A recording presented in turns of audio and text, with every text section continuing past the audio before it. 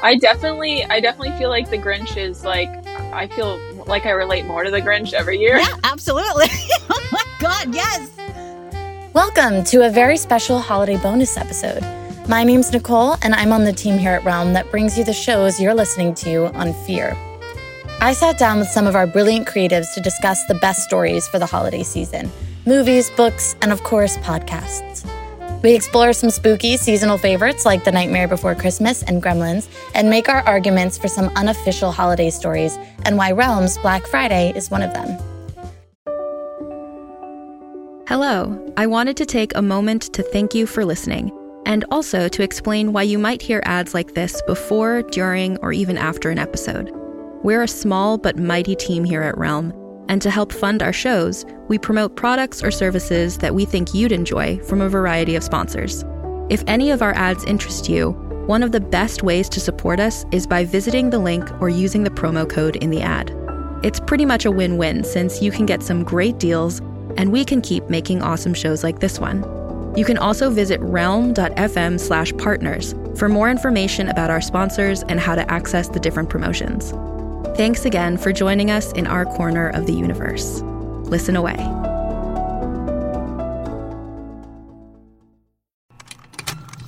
Contained herein are the heresies of Radolf Burntwine, erstwhile monk turned traveling medical investigator.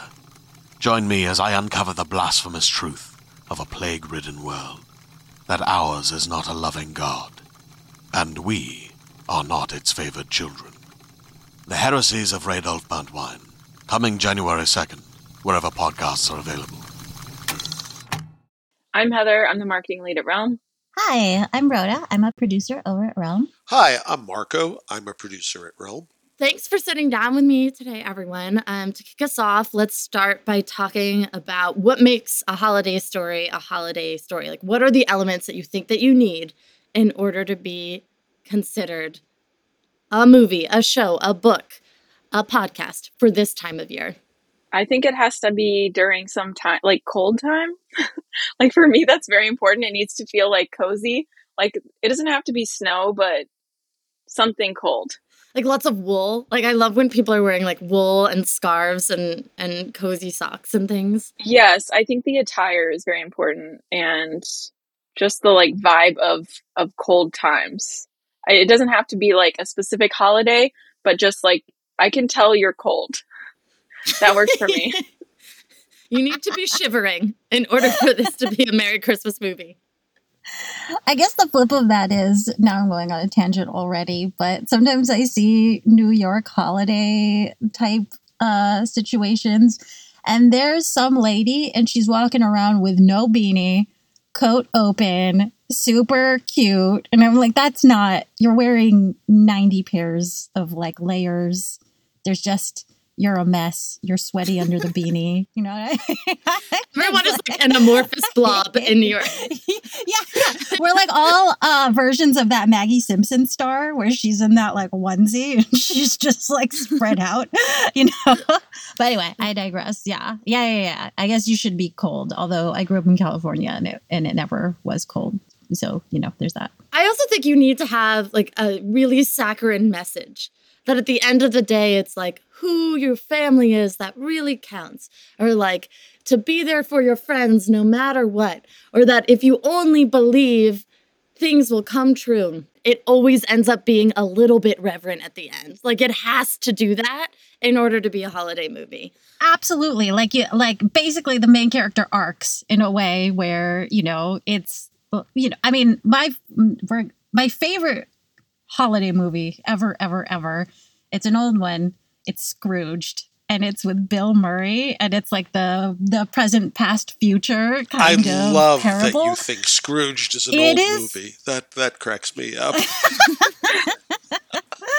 It is. I know. I was movie. like thinking you were going to do like black and white movie when she said that was old. No. Like, yeah. I guess it's just like, what makes once we're getting into messaging, what makes some of these holiday movies so memorable is the fact that they speak to your actual anxieties, which I think maybe is what you're getting at in terms of a message and it being saccharine and irreverent, but like still kind of speaking to this like base desire, which is that like and I think we're talking about a specific kind of holiday movie, right? But it deals with family, so your anxiety is about being trapped with your family, and then like the juxtaposition of the anxiety of being alone forever. And like, how do you like merge those two fears into like a neat and tidy story, where we like learn something at the end, or where we learn to love someone and love ourselves and let people in, which I even though I like have that tone as I'm saying it, I actually think that they're really fun and gorgeous, which again will loop me back to Scrooged, which is the best movie ever. Holiday movie. It has to give you the warm and fuzzies. Like it has to, like you need to feel like your heart grew 3 sizes that day. Oh. It's gotta like give you. Yeah. I will say the Grinch. Is it terrible? Is Nothing it beats the Grinch. Is it both? Boris Karloff doing Dr. Seuss. Nothing beats that. Wait, who's Boris Karloff? I'm sorry. Did you just say who was Boris Karloff? Because I will. I'm thinking of Jim Carrey. Reach through my laptop and illuminate us, please. I actually don't know who that is either, Margo. Wow. Okay, the original animated Grinch by Chuck Jones, by the way, who's awesome. Oh, okay. Boris Karloff did all the narration. He did all the voices, and Boris Karloff, of course, is incredible. Most famously, the original cinematic Frankenstein. Or the creature, I should say. Ah. So, and he's had a pretty cool film career in those kinds of movies. Wait, I want to take this back to the Grinch, which is like, what was it? I mean, this is like a really, really articulated arc, right? Like what, you know what I mean? In terms of like, you starts off, everything's like annoying at best, and then like a real depressing bummer at worst, and then what, like, you know what I mean? Like, how does he get to the end? Like, tell us. It's like a slow deconstruction of cynicism throughout the story. It's Cindy Lou Who. Well put. It's like the little bright Cindy Lou who Santa Claus teaches him to see some of the bright parts. And I mean, the Grinch, the live action one, which apparently took like Jim Carrey a full day to sit in that makeup, is very quotable. It's just a lot. I find it a lot to sit in one viewing and go through it in its entirety. But if you look at little clips, like you have the excellent line when he's looking at the list of Whoville occupants and he's going like, hate, hate, double hate, loathe entirely. Nice. Right. So it's like this thing that like shakes you, right? Because for some reason we are associating, like, you want to, it's, you know what it is? It's like the event horizon of the year closing out. And you're like, holy shit, I'm an asshole. And then, you see a movie where there's an asshole and you identify with them. And then they're kind of, bending towards this this better version of themselves. Yeah. You know what I mean? More compassionate, more patient, more curious. And then you're like, that could be me. I never thought of it that way. Now I'm going to be watching films differently for, I definitely feel like the Grinch is like, I feel like I relate more to the Grinch every year. Yeah, absolutely. Oh my God, yes. I'm like, I get it. He wanted to stay home with his dog. I feel that. It's true. It's like holiday movies are returning us to a more childlike state, like a more open state where we haven't been like caked in experiences that have made us narrow our eyes and scrutiny at like joyful opportunities like the Grinch. Mm-hmm. Mm-hmm. We're all the Grinch. That's what you're saying.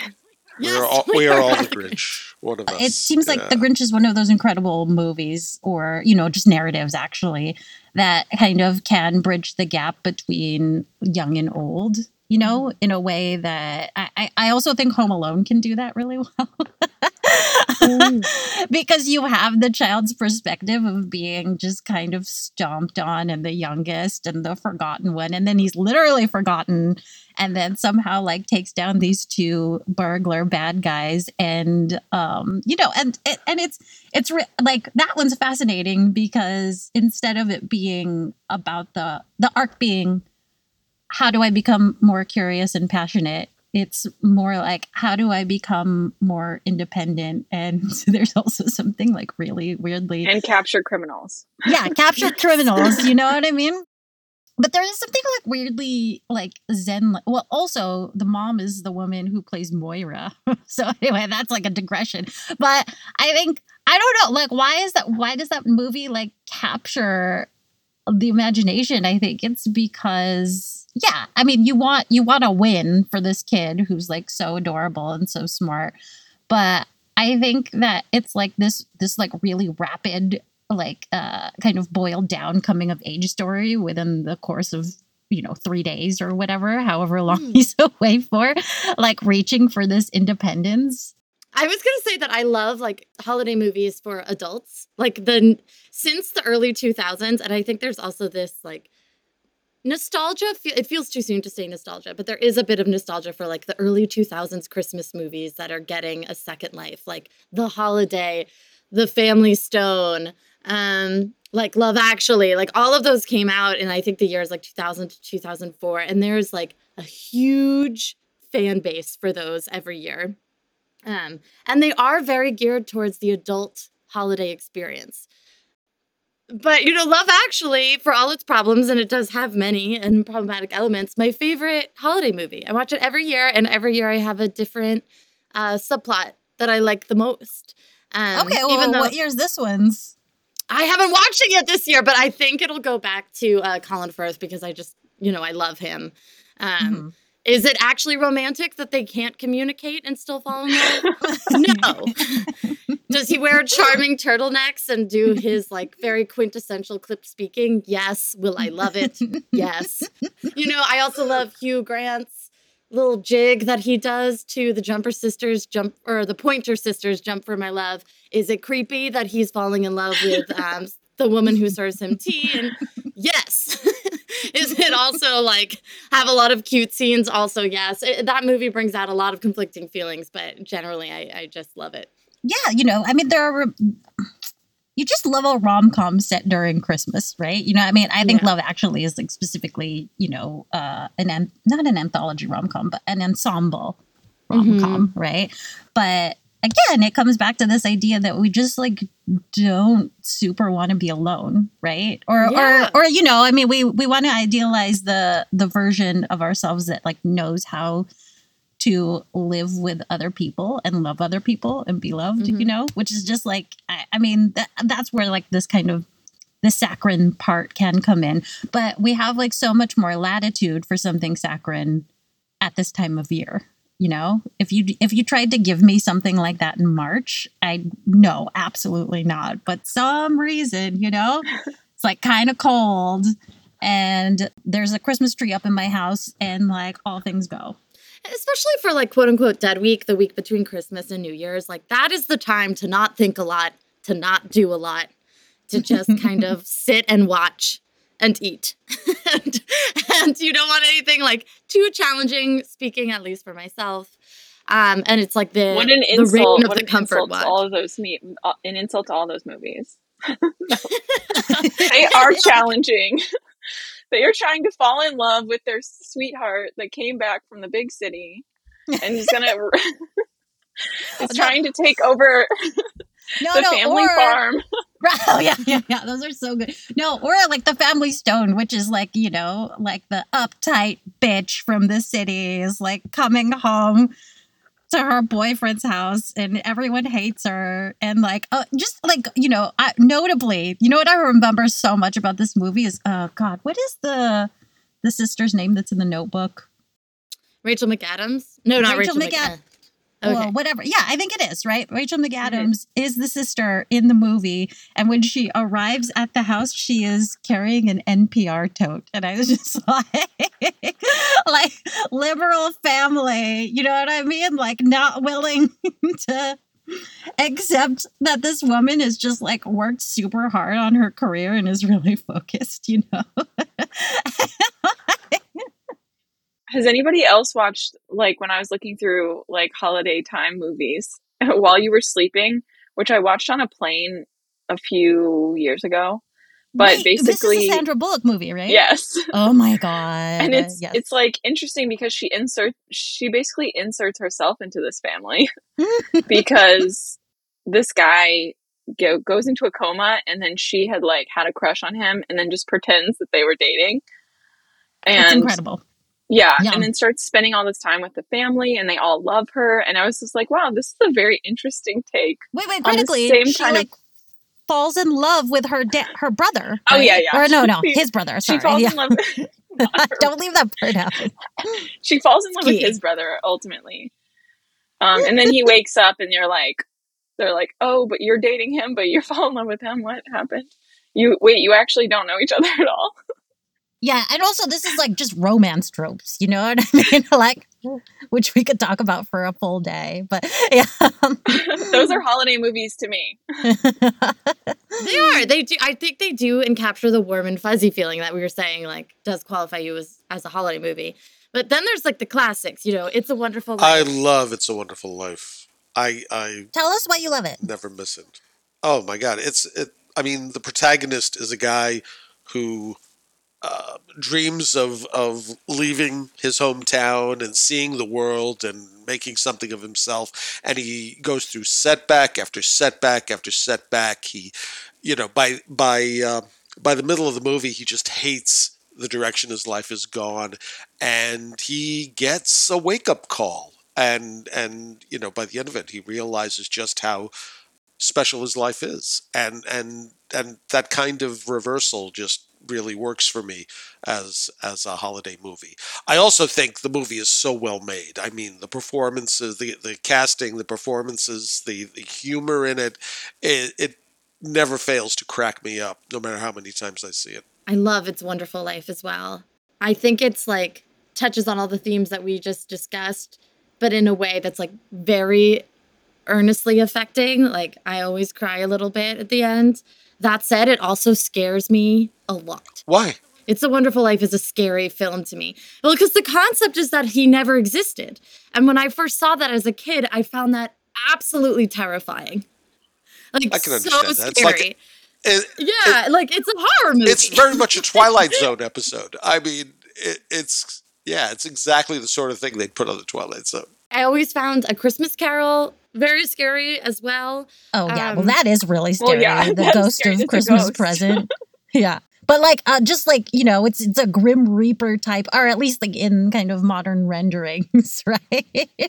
Just because isn't it? I don't know if this is in the original version, but they like show you your own gravestone, right? That's very depending on the interpretation. I mean, like I said, the written version of it or the audiobook version of it, they are just awesome. Those moments. Ooh, yeah, gotta listen to that. Beautiful writing. Yeah, and there's a long tradition of like scary Christmas stuff. Nightmare Before Christmas and A Christmas Carol. There are others, I'm sure, but yeah, there's the idea of mixing Christmas with a scary story is a cool one, I think. I think the reason that like the horror scary movie works is because of the pressure around the holidays. Like, you need to show up. You need to be in good spirits. It's also like this referendum on your quality as a person, like especially A Christmas Carol. Like that is like, have you lived up to your potential? Have you proven yourself to be like the best you can be, the most open, the most giving, the most loving? And like he has it, and he should probably chill a bit. But like, I think that there is a bit of a horror in the pressures that people feel around the holiday. I mean, I don't remember what The Nightmare Before Christmas is about. I love the what's this, but I don't remember like the plot. A Nightmare Before Christmas is basically a super fantastical story about these isolated realms of certain holidays, and one of the main citizens of the Halloween realm he accidentally crosses into the Christmas realm, and he it happens at a point in his life where he's like, what's it all for? And then suddenly he realizes he can bring Christmas to Halloween, and his attempts to mash them up are hilarious and very musical. Yeah, and but critically, so Jack Skellington is the person who goes into the Christmas world, but he is enthralled by how creepy the Christmas world is. First of all, he thinks Santa Claus is named Sandy Claus, And he thinks of him as this like delightfully like scary little man who comes down chimneys and then like gives you coal. And there are these little elves and like everything is reimagined with this tinge of that's kind of creepy and sideways and funny and delightful. It's like all of these things rolled up into one.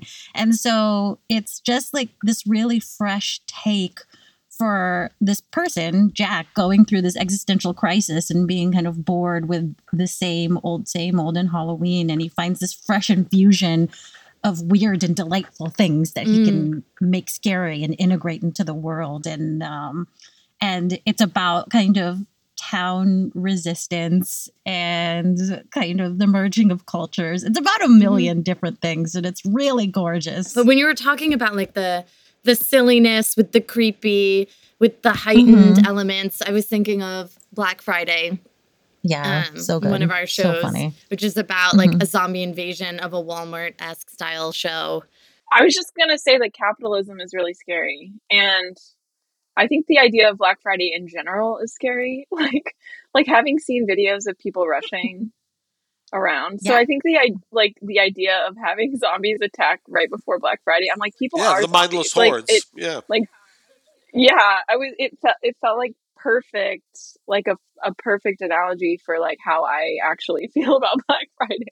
Yeah. And also, I mean, I love that it was from the perspective of an employee, like a sales associate of one of those like big box stores, you know, just like trying to get home and like literally bring milk home and see his family. And I mean, it takes like this kind of analogy of the ravages of capitalism really far in this hysterical way where even kind of the ritual that kicks off the zombie apocalypse horde is this manager, not the main character, but this middle manager, like desperate to get a promotion. So he tries to like spell cast something like using different pieces of like the hottest new like things that everyone needs to buy in the basement of the store. And then, you know, awakens some sort of curse. And I think it's so funny. And also Fred Armisen, right? Like his delivery is kind of pitch perfect.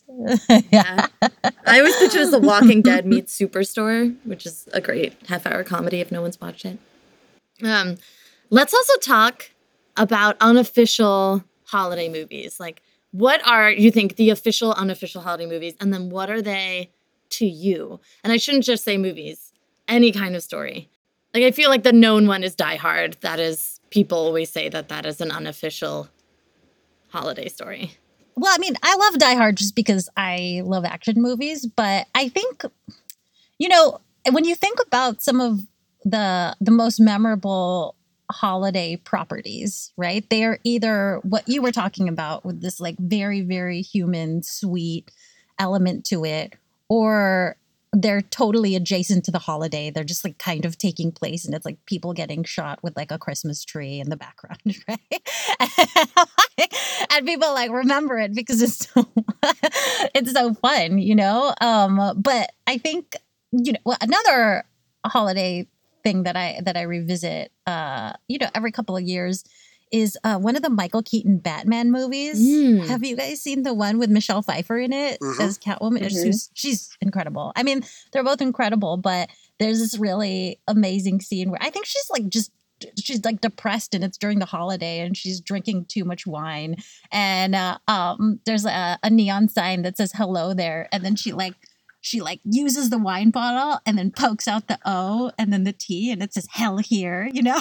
It's so like kind of dark and classic. And this is like very, I think people like dark. That's another one by Tim Burton. So he's obviously, you know, got a lot of thoughts on the subject.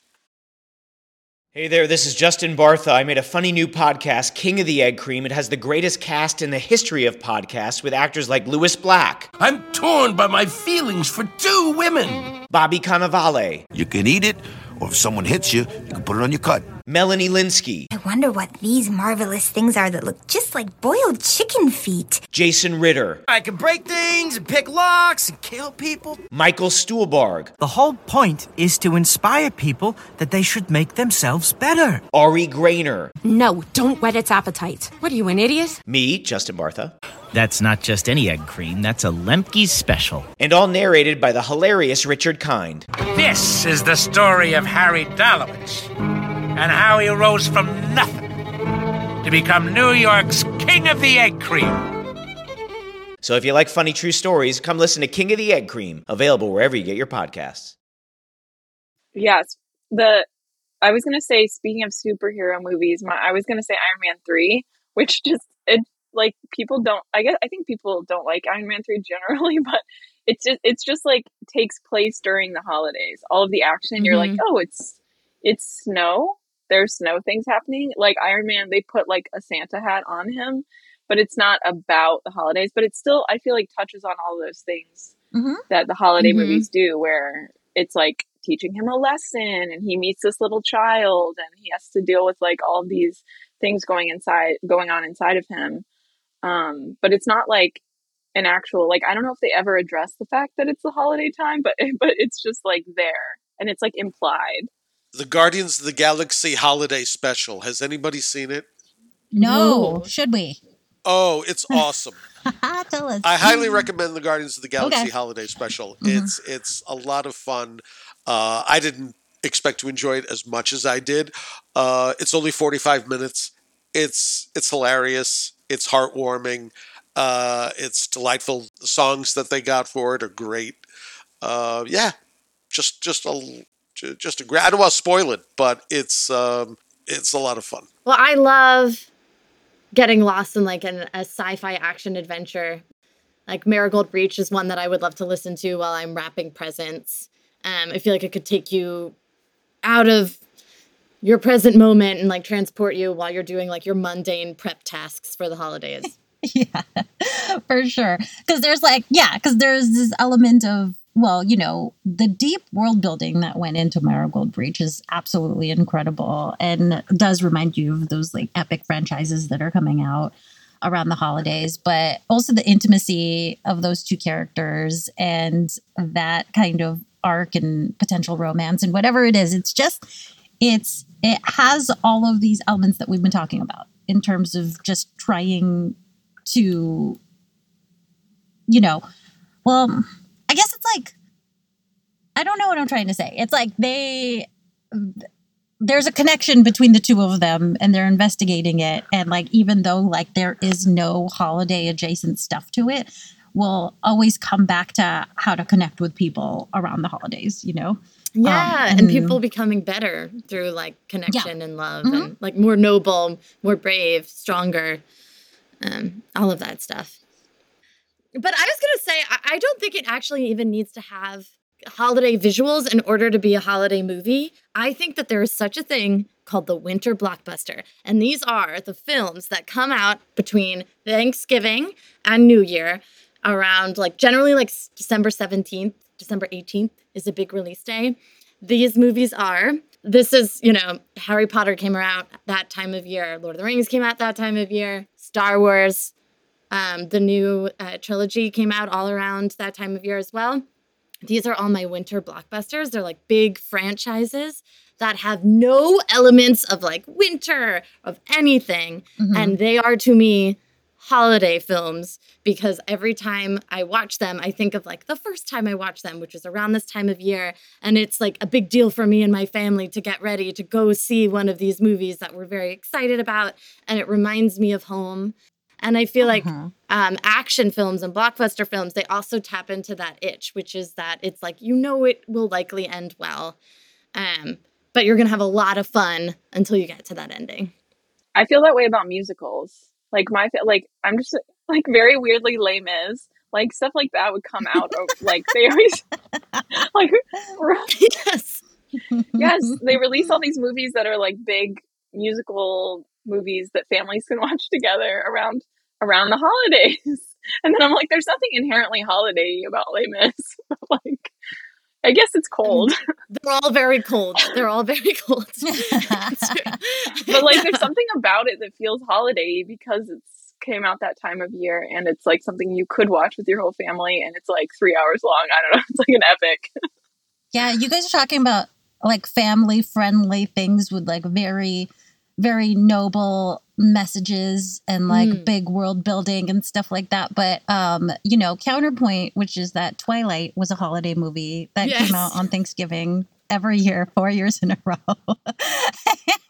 and like, sure, most people, or no, a lot of people think it's terrible. Most people fucking love it. But like, and it's I'm one of them. Yeah, potentially a terrible portrayal of an inaccurate portrayal of the BDSM community, but I still think it's like hysterical. You know what I mean? That was like the big holiday blockbuster. I think I saw all 4 of them in movie theaters too. I feel like Overleaper could also be a holiday story. It could be like the wintertime version of Independence Day. It's like bam, bam, action, have to save the world.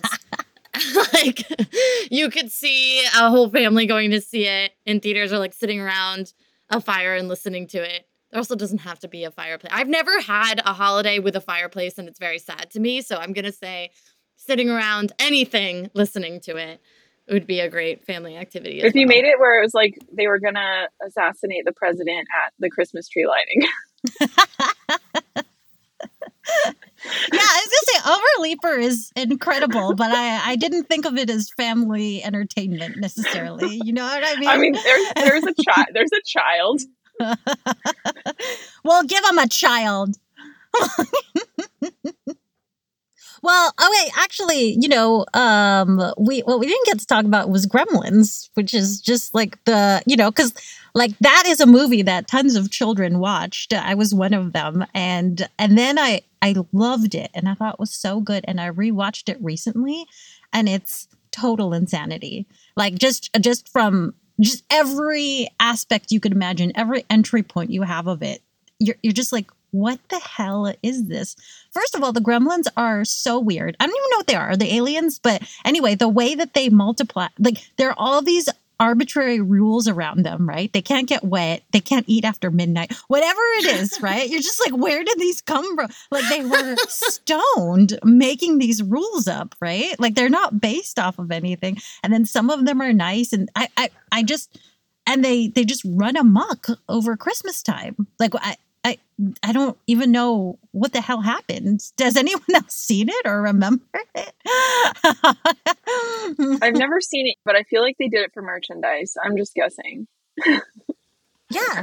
Right. Okay. So capitalism is evil. Christmas monsters, by and large, I think are fun. I mean, my dream Christmas movie is for Guillermo del Toro to do a Krampus film.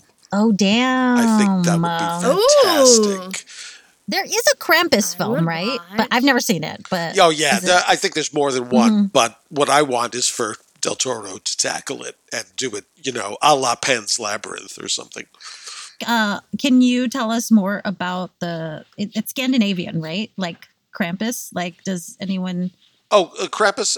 It's like most of Christmas. Krampus is from Northern European folklore, I believe, and it's basically he's basically a goat-like counterpart to Santa Claus, who who's his job is to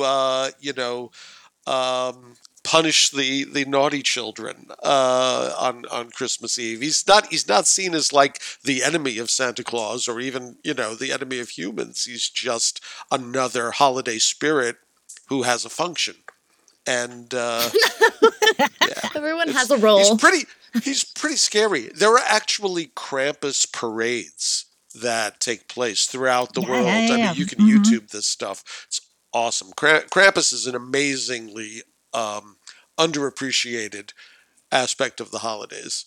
Well, you just did remind me that we like everything we've discussed, like, apart from Christmas Carol and all the different variations of it, it's just like all of these pieces of media downplay like the scary, punitive like elements that comes from these original kind of, pagan holiday-esque stories, right? I mean, if Christmas is just like an amalgamation of different like pagan rituals, right, from all over the world to like, it's there's something scary. Like you're supposed to be scared, right? You're supposed to be like, I don't know if atonement's the right word, but it is a period of reflection where if you were naughty, it's like you either, at best you got coal, and then at worst, like Krampus came to, who the fuck knows, eat you. Like, you know what I mean? This like scary goat demon coming to punish you. That actually goes back to what, a lot of us were saying earlier about what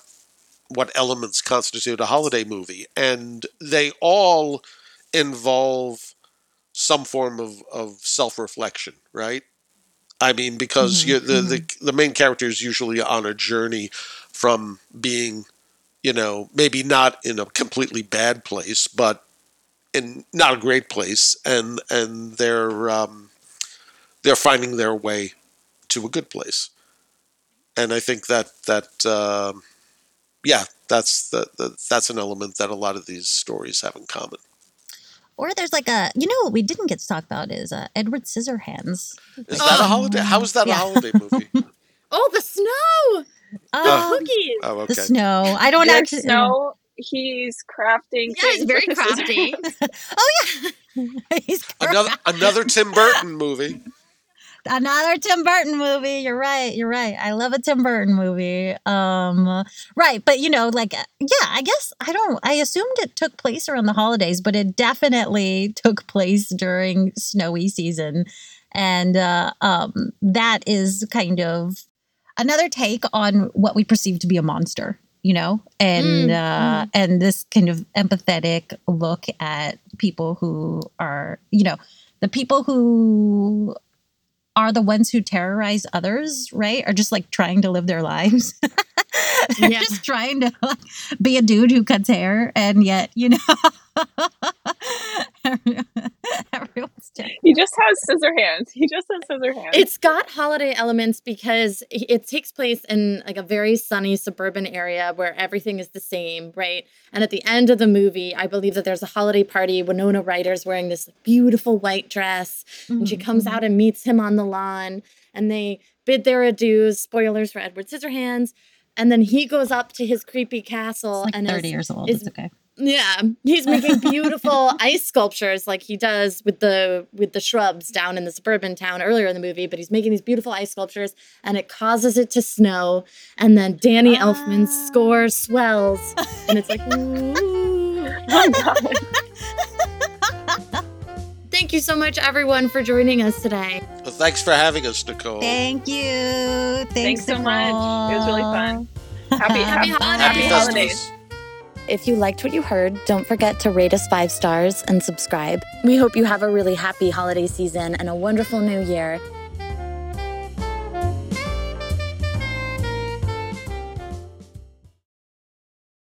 Greetings, adventurers. Today we're excited to introduce you to a new story, Dark Dice, a horror podcast that blurs the line between actual play and audio drama, where the story is determined by the roll of the dice. 6 adventurers embark on a journey into the ruinous domain of the Nameless God. They will never be the same again. One of the players is not what they seem after a doppelganger, a creature that can assume the form and voice of whatever it kills, infiltrates the team. As the players are picked off and replaced one at a time, can they figure out who the monster is before it's too late? Can you? Here's a quick example of what our show sounds like. The shambler with the jar of liquid inside of him. Soren Arkwright let loose an arrow that cracked the glass, passing through the spine of the creature. The shambler still managed to maintain its forward momentum, but stumbled as it eagerly tried to bite and swipe at Soren, landing near his feet. As Jeff Goldblum has now joined our cast, Dark Dice is available however you listen to podcasts.